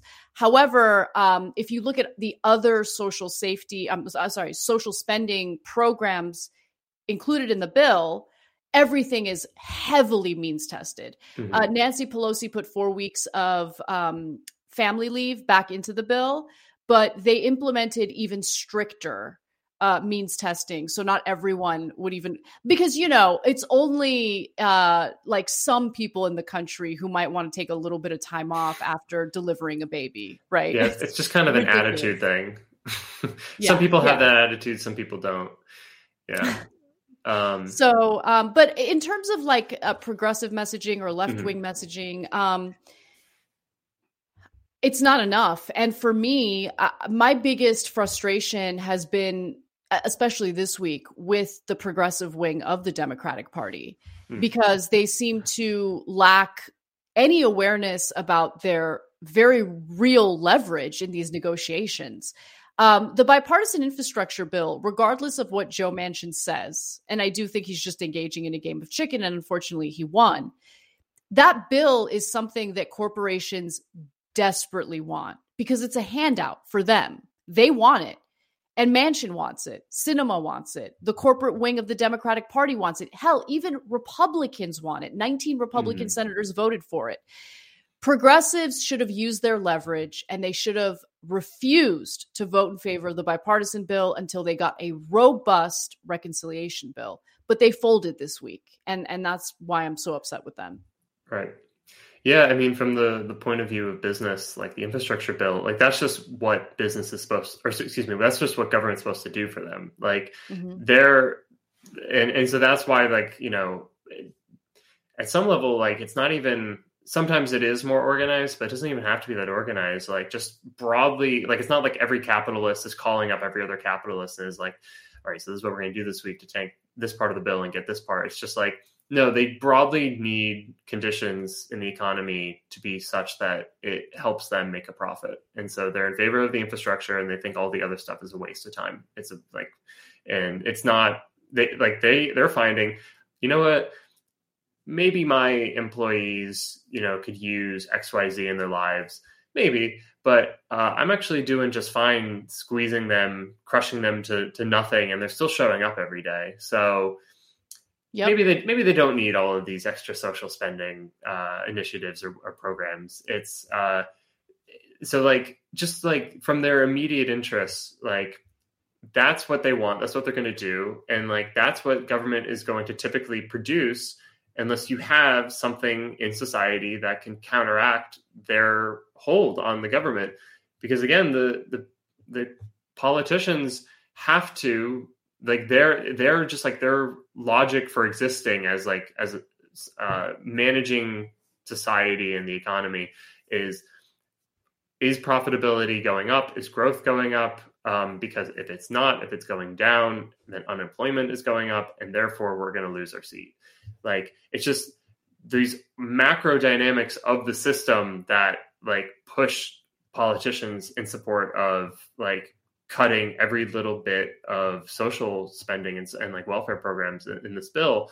And I mean, like, cause again, like, I don't see Joe Manchin as like a particularly like bright individual. Like, there's nothing mysterious going on in his head. It's just like, this is just like what happens. This is what happened in Obama. This is what has happened in countless other administrations. This is what happens when this is the relationship between government and business. And there just isn't something else right now to fight for the social spending. And so I think like we just have to, if the bill produces, marginal, some whatever it is, some improvement in living standards for working people, great. That's good. Like, we want that, because that, like, it's part of our aspirations of having a society that is to the benefit of all people, where we put people's needs over profit. It's not at all going to meet the minimal like demands that we have as a movement and as people on the left. And so I think you just don't be moralistic about it. You don't say like, this is good or bad. I know I just said good, but like the good thing is like that people have a better living standard. It's not like the bill is good or bad. It's just, this is the thing in front of us. This is now the new like terrain that we're on, that we have to fight in or like on. And then, if it passes, then there's going to be new fights coming up ahead. And the only chance that we have at succeeding in those fights is by just creating greater organizational capacity on our side. That like, we have to, it's easy to talk about these things. It's easy to be mad, but like to actually like stand a chance in the fight, like we got a lot of work to do on our end. Agreed. Absolutely. I think Jerry had sent us just a super chat, and that was very kind of you. Thank you, Jerry. Maybe just the very last one, because you would also ask us a question, and then we'll wrap it after this. Jerry writes, I often have slight guilt when informing my friends of unpleasant news, but not offering or not being able to offer concrete solutions, which can foment a sense of doomerism. Yeah. Any tips to overcome the sense of guilt? I mean, you just can't put go ahead. You just can't put the weight of like our horrific society on your individual shoulders. Absolutely. Don't make that mistake. And it's so easy to fall victim to that, but just don't make that mistake. I think that, people need to be wide-eyed and need to understand what's going on, and think about how much we have going against us in this fight, because there's so much like disinformation out there about what's really taking place, right? And there's endless so-called news organizations who totally cover up the reality of what motivates and drives lawmakers. And so I don't consider it doomerism, right? I think that we talk about solutions here on Jacobin's YouTube channel more than anywhere else, because the focus isn't solely on what we can do electorally. That's just one, in my opinion, smaller part of what the solution is. So the focus on organizing, the focus on labor. I really, really think it's important to keep focusing on that, and to also look at this nation's history and specifically focus on a time when there was labor power and what was accomplished through that kind of organizing and labor.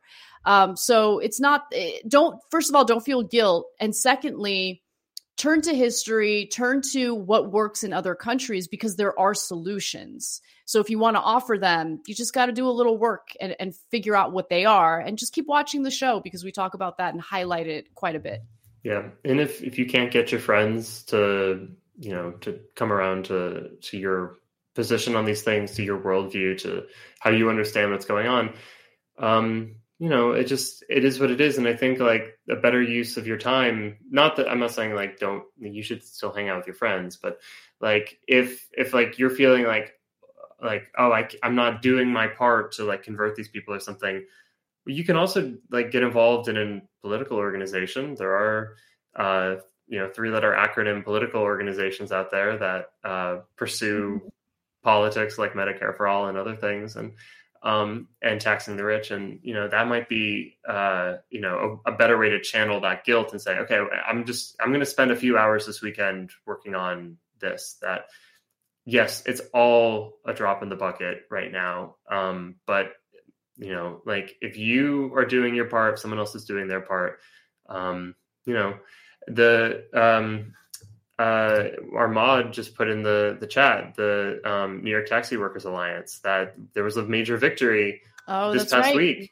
Yeah. So like organizing works even when you're like, it's a David Goliath situation. And so it doesn't always work, but it can work. And so like you should try to do what you can when you can to support these initiatives and these fights. It's just, what else are we going to do? Mm-hmm. I think that's a good positive place to end the show today. And you see that, Kale? I knew that we didn't need an additional segment or interview to fill the show. I knew there was going to be a ton to talk about. And even with Nando gone, he did a great job with his decode. I really enjoyed that, and the interview. Yeah. So anyway. But if you missed him, he will be back next week. You will finally get Nando. So we hear. We'll see. He's been super busy. He's been, working a lot. But anyway, I'm really looking forward to having him back on. Thank you, everyone, for watching. Yeah. Thank you, Kale, as always. Oh, he's calling you? No, I'm calling him. Oh, you're calling him? He's not picking up. All right. Well, we'll get him for next week, folks. For sure. All right, everyone. Have an excellent weekend. We love you guys so, so much, and we'll see you next week. Bye.